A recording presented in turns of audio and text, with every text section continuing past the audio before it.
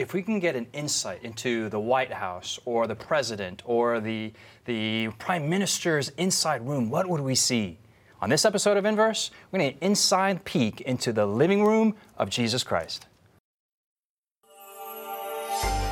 Coming to you from Silver Spring, Maryland, welcome to Inverse, a Bible-based conversation on life principles, contemporary issues, and thought-provoking perspectives.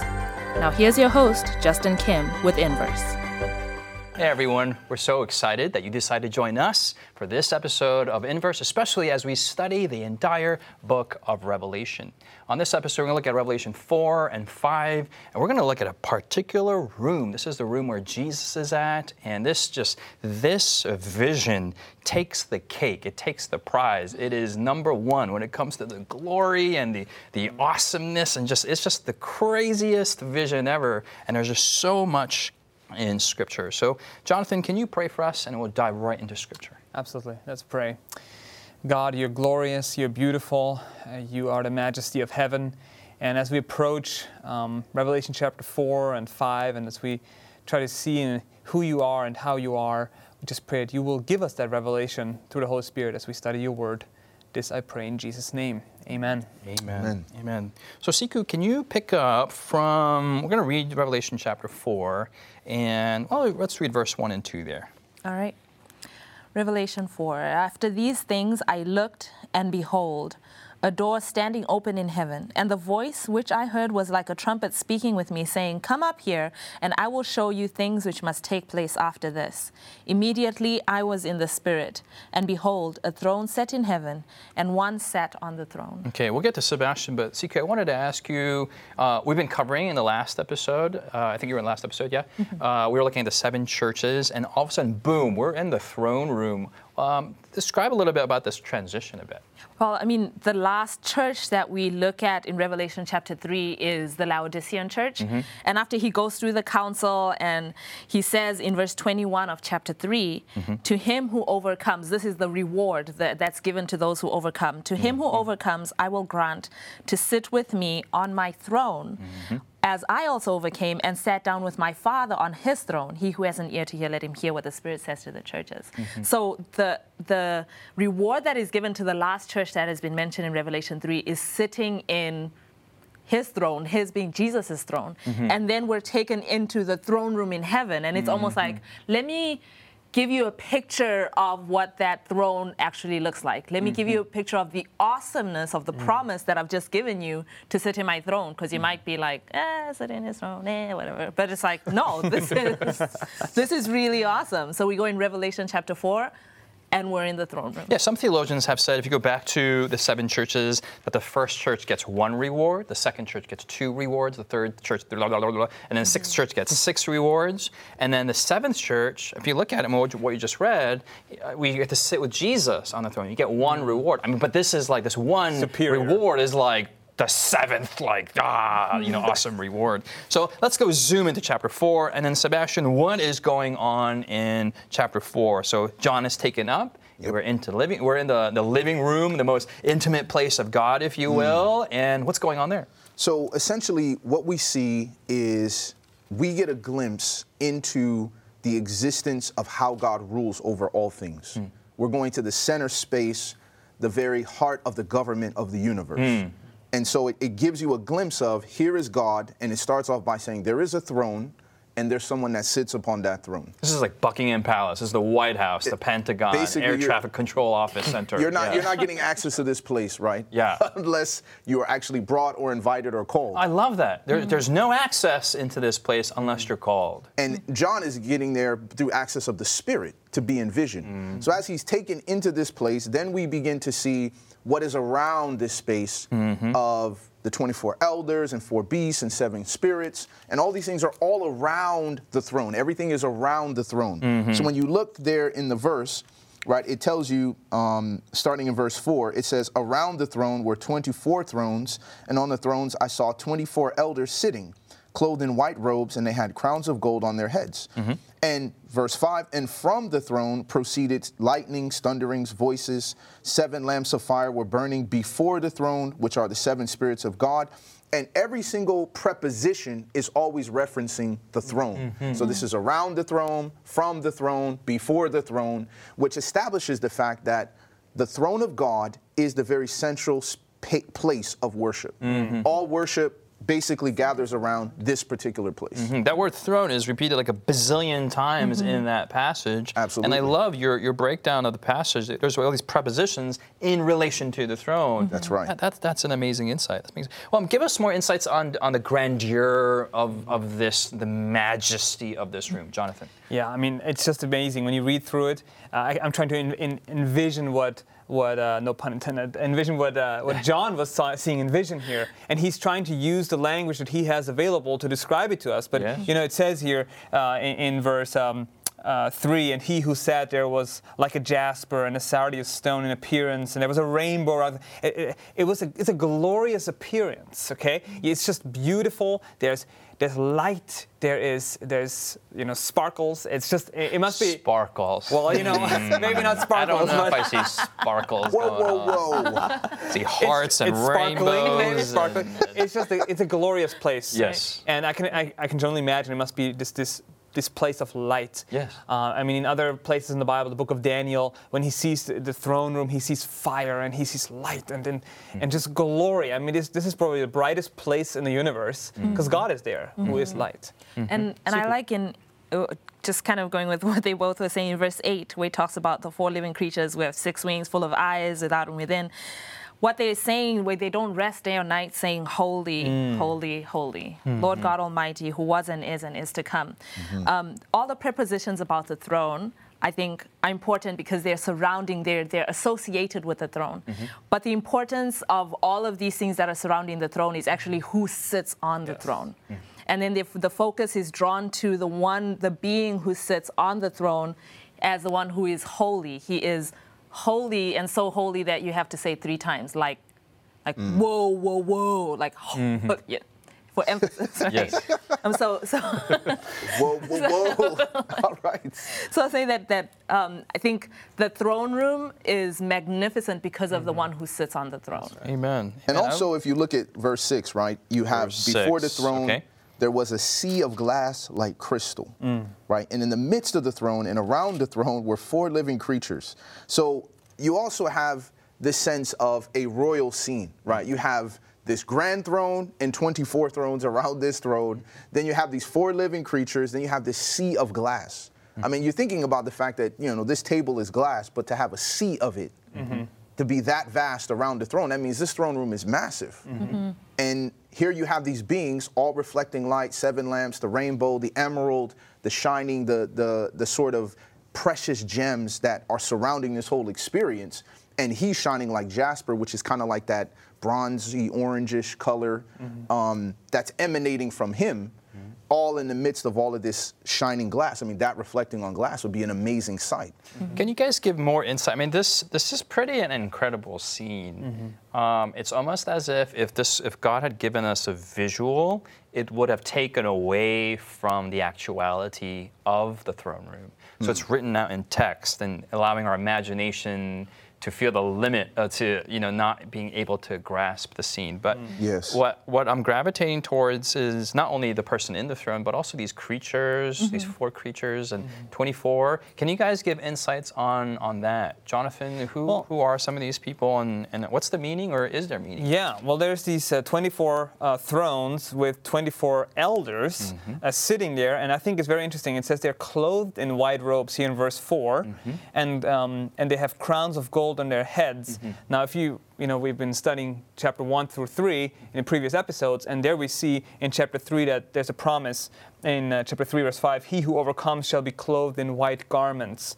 And we see this promise.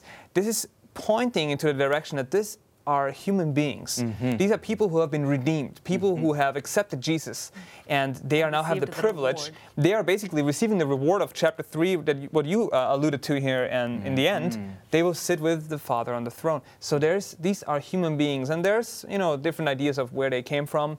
One idea is that the book of Matthew says that when Jesus died on the cross, there were individuals that were resurrected. And Which is a small detail that Matthew just kind of glosses over. Right. You know? And by the way, there's some resurrected, which I'm thinking like, Whoa. what? And then what happened to them? Right.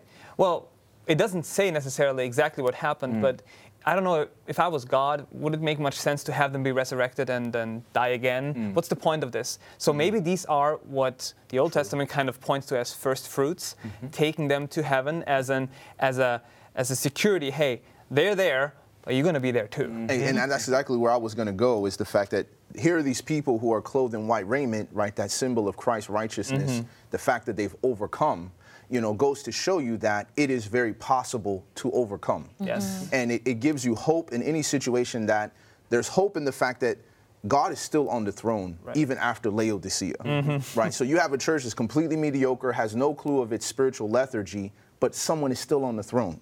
Then you have the second encouragement from the throne is the 24 elders. So it's like, wait, there's people just like me who have actually overcome and have actually are sitting and receiving that reward of sitting on the throne with Jesus. And the third thing it tells me is that I am called eventually to royal service. Like, to sit on the throne is serious business. And how do you train someone to rule? How do you train someone to be a king? So it goes to show you that even in my own life, I have to think about how I use power, how I exercise leadership in my own life, recognizing that one day I'm going to sit on a throne that doesn't yield power over a home or doesn't yield power over an organization or business, but over the universe. And I think that's huge. It alludes to the promise in Revelation 1, where he calls us to be kings and priests. Yes. And here He made you us see a preview, if you will. There is that Old Testament, it's in Leviticus, where the priest comes and waves a barley sheaf before the Lord. And barley was always the first fruits of the harvest. Barley, apparently, I'm no agriculturist. I've never grown barley. I've never grown anything. I was going to ask. Everything I grow dies. But here, Except for your children. My children Amen. are not dead yet. And I hope not. Anyway, we move on to the barley is the first thing that grows out, and wheat is the last thing that grows. So the barley being the first, they take the first fruits of the barley and they wave it before the Lord, kind of like a down payment, kind of like, hey, if these guys are before you, there's going to be the final payment at the end of the wheat. And so you see that all throughout Scripture, especially in Revelation, that the wheat harvest, that's the last day reaping of the saved. So this is cool that if the 24 are up there, then there's hope for all of us. Amen. The glorious question is, who are these 24? And I think that's a question above our pay grade. We'll find out when we're at the wheat harvest, who the barley people are. But okay, some other things. The four beasts, why are they there? Any insights you can give on that? Well, I think you have the four beasts definitely have this sense of, you know, the covering cherub in the sanctuary in the Old Testament. Yeah. And I think that there's an opportunity there to explore what these beings serve as in the presence of God. Okay, hold that thought. We're going to explore who these four beasts are. We have to take a break right now. And I love interrupting Sebastian, but when we come back, he's going to talk about the four beasts of Revelation 4. Has Inverse been a blessing to you? Do you have questions, comments, or feedback you'd like to leave us? Find us on social media by searching Inverse Bible on Facebook, Twitter, Instagram, or YouTube. While there, join us, like us, heart us, thumbs up us. Our handle again is Inverse Bible, no spaces. Now, back to the discussion. Welcome back. Hope you enjoyed the break. We've been really anticipating what Sebastian has to say. The four beasts, Revelation 4. I mean, these beasts are found in Ezekiel 1. They have four different faces. It's kind of a weird description. Any insights you can give on that? Well, I think when you look back in Isaiah chapter 6, in verse 2, there's a vision that Isaiah has. And he sees something that has similar descriptions and is engaging in similar activities. So you see in chapter 6, verse 2, it says, above it stood seraphim. Each one had 6 wings. With 2 he covered his face, with 2 he covered his feet, and with 2 he flew. And one cried to another and said, holy, holy, holy is the Lord of hosts. The whole earth is full of his glory. So it seemed to suggest that these beings are symbolic of angels that dwell in the actual presence of God. And obviously that goes on along with what we talk about in Ezekiel chapter 1, which you just referenced. But this essentially looks at the fact that Hebrews chapter 1, verse 14 tells us that these angels, all angels, are ministering spirits sent forth to minister to those who will be inheritors of salvation. So in this sense, these beings are there almost in a sense like, here's the 24 that we help minister to get to this place, and they're still there in the presence of God to fulfill that purpose.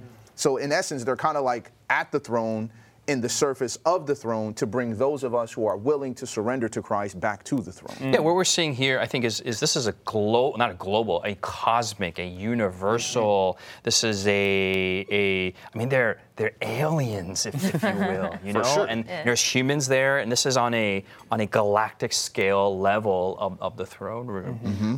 Let's go to verse 11. The Bible says in chapter 4 of Revelation, "You are worthy, O Lord, to receive glory and honor and power, for you created all things, and by your will they exist and were created." I think we have to mention a little bit about worship. They are worshiping the Lord here, and this sets up for chapter 5. But worthiness, worthship, they're looking at, I mean, in my limited way of thinking, worthship or worship is attributing numbers or value to everything in our lives. And then the one with the most value, the highest number and an infinite value is God. That's right. And we're saying, Lord, you have infinite value. And if you can mathematically say it that way. Jonathan, what are more insights on worship? Well, you know, what I love about this is in verse 8, it says that the living creatures, they do not rest day or night in their worship. Why? Because God, who is infinite, is worthy of infinite worship. When you realize who God is, and chapter 4 really, points to the fact that God is the creator. He is the one who has made all things. By him all things exist. He speaks and it is there. And so that is majestic when you realize that. And so worship really is acknowledging that reality, acknowledging that I'm a creature. And you're the creator. You are the source of love, the source of life, the source of light. You are everything to us. Without you, we cannot exist. You're pure, you're holy. And it's just a beautiful description how God is the Lord God Almighty, who was and is to come, always there. Yep. And I think the awesome thing is that in spite of all the grandeur that is surrounding them, they're surrounded by all light and all these different colors, and it's a sensory-filled experience. Yeah. But in spite of that, what they focus on when they open their mouths is not, what a beautiful sea of glass. They don't say like... Good points. When they open high quality glass, Corningware. Yes. Awesome. Yeah, no, they're not focused on that. When they open their mouths, what they have to say is, God is worthy. Yeah. And I think sometimes when we think about worship, it can become us focused. Yeah. And what I'm comfortable with, or is the chair comfortable, was it pleasing to my ears? Yes. But instead of being focused on those externalities by the things surrounding the throne, they're focused on, you are worthy. Yes. So all this stuff, we want the place to be beautiful because you are worthy. It's the focal point. It's directional. And I love what you're saying. We have a problem in I'm getting excited here. We have a problem in the 21st century with TV and with cell phones and with tablets and everything. And in our entertainment culture, the focal point is now to the audience. That even in our churches today, we don't call them congregations where people are meeting, congregating. They're now the audience. And we're going to make the audience experience as best as possible. But worship is the audience is not the focal point, or people up in front doing the music or preaching or whatever. They're not the focal point, but all these prepositions are going towards heaven, and it should be upward. It should be towards heavenward. That's where. Now, here's the weird point. Okay, so we're going to transition to chapter 5. So all throughout chapter 4 is, you are worthy, you are worthy, you are, and it's kind of comical that the Bible says in verse 2, chapter 5, verse 2, and in chapter 4, you are worthy, you are worthy, you are worthy. Chapter 5, verse 2, who is worthy? And then you're kind of like, duh, haven't you just read chapter 4? But the answer is not chapter 4. It's a different answer. So what's going on here, Sebastian? What's going on in chapter 2? Chapter 5, verse 2. So here we see that the Bible tells us in the beginning of chapter 5 that the one who sits on the throne has something to give. right? And in this thing that he has to give, someone else other than himself who is worthy to actually fulfill the work of unsealing this scroll that he's brought together. When we compare this to Isaiah chapter 29, it describes the idea of a book and a scroll being sealed that is a vision. And so in this particular vision, it uses in Isaiah the issue of literacy. Like, well, this man couldn't read the scroll, which is why no one was able to basically unseal it and read it. But in this sense, because of this particular sealed scroll representing this vision, almost symbolic of the book of Revelation, but also extending even further to all of time, all of history, contained in this one scroll, it's like, well, who is worthy to read all of these things? And in this sense, the worthiness, as the question is being put out there in verse 2, and in verse 3, it says, and no one in heaven or on the earth or under the earth was able to open the scroll or look at it. So he weeps very much because no one was found worthy to read the book. And then he's comforted by the angel who tells him in verse 5, or one of the elders, do not weep. Behold, the Lion of the tribe of Judah, the root of David, has prevailed or overcome to open the scroll and to loose its 7 seals. So therefore, Christ overcoming in our behalf, dying on the cross, resurrecting, and living a life of complete surrender and obedience to God and fulfilling that plan of salvation, now is exalted to the position where he can, on behalf of humanity, read it for us in order to unseal that vision. It's so cool that chapter 4 sets it up that not even a redeemed human being is worthy. Yes. Not even an angel is worthy. Right. No. Only God is worthy. And then you have this individual emerges who has equal worthiness of God the Father on the throne. Yet in verse 5, he's of the tribe of Judah. He's a human being. Yep. And then you have this hybrid human God. I mean, who is this guy? Everyone's wondering, you know? Son of God, son of man. Yeah. I mean, there's a climax that we're getting to. And notice how this is parallel to the promise we started with in the beginning. Even as I also overcame and sat down with my Father on his throne. So here we see, here's the Father on the throne in chapter 4, and now Jesus has overcome, and now he's sitting down on the throne, receiving that equal worthiness, which raises a question that the elder who made the statement to John already said, you know what, don't be sad. This person is the one that is worthy. So even the elder who was already in heaven, already sitting on the throne, recognized as a human being in this space, Jesus is the only person. It's only the Lamb that's worthy. He understood it there. How much more should we, right, on the earth, understand the same reality? And I appreciate talking about the equal worthiness in chapter 4, verse 11. 4:11. Yeah, when it establishes why this being is worthy to receive honor, glory and power, it says, for you created. It's his ability to create that makes him worthy in chapter 4. And in chapter 5, when you talk about worthiness, it is salvation. So you have this, you the were ability, slain, verse 9, right. for you were slain and have redeemed us. Yes. And so you have creation, salvation. Those are the sources of worthiness. If you can create and you can redeem, then all right, go ahead and receive worship. But we know that only God can create and only God can redeem, and so that's they call it double ownership. That God created us and then God redeemed us. So we are twice. He created God's us and then He recreated us. Yeah. And that's reflected again in the description of Jesus. It says He's the Lion of the tribe of Judah. That's victorious. The Lion is the king of the animal kingdom, so to say. And so Jesus is our King. But he's of the tribe of Judah. So this king with there's the human element in this, and then he's the lamb slain at the same time as we move on here in the chapter. So he is that king and that savior, the one who died for our sins. Okay, let me ask this question. I mean, we've been around this table here, and we are waxing eloquent on the majesty, and that's true. I mean, so what do you do with the person who's I still got credit cards to pay. I got just diagnosed with whatever, and my family's going through whatever. My daughter, my mom. I mean, it's one thing that Jesus is up there and we're studying it, but what are the practical ramifications for us today? You know, my mind goes to Hebrews chapter 4. Hebrews 4. Yes, Hebrews chapter 4. In verse 14, seeing then, because we're talking about Jesus it established in chapter 5 of Revelation that Jesus is this lamb that was slain from the foundation of the world. Yes. And Hebrews 4 has that idea in chapter 4, verse 14. Seeing then that we have a great high priest who has passed through the heavens, Jesus, Son of God, let us hold fast our confession. Right? And then, for we do not have a high priest who cannot sympathize with our weakness, but was in all points tempted as we are, yet without sin. Let us therefore come boldly to the throne of grace, that we may obtain mercy and find grace to help in time of need.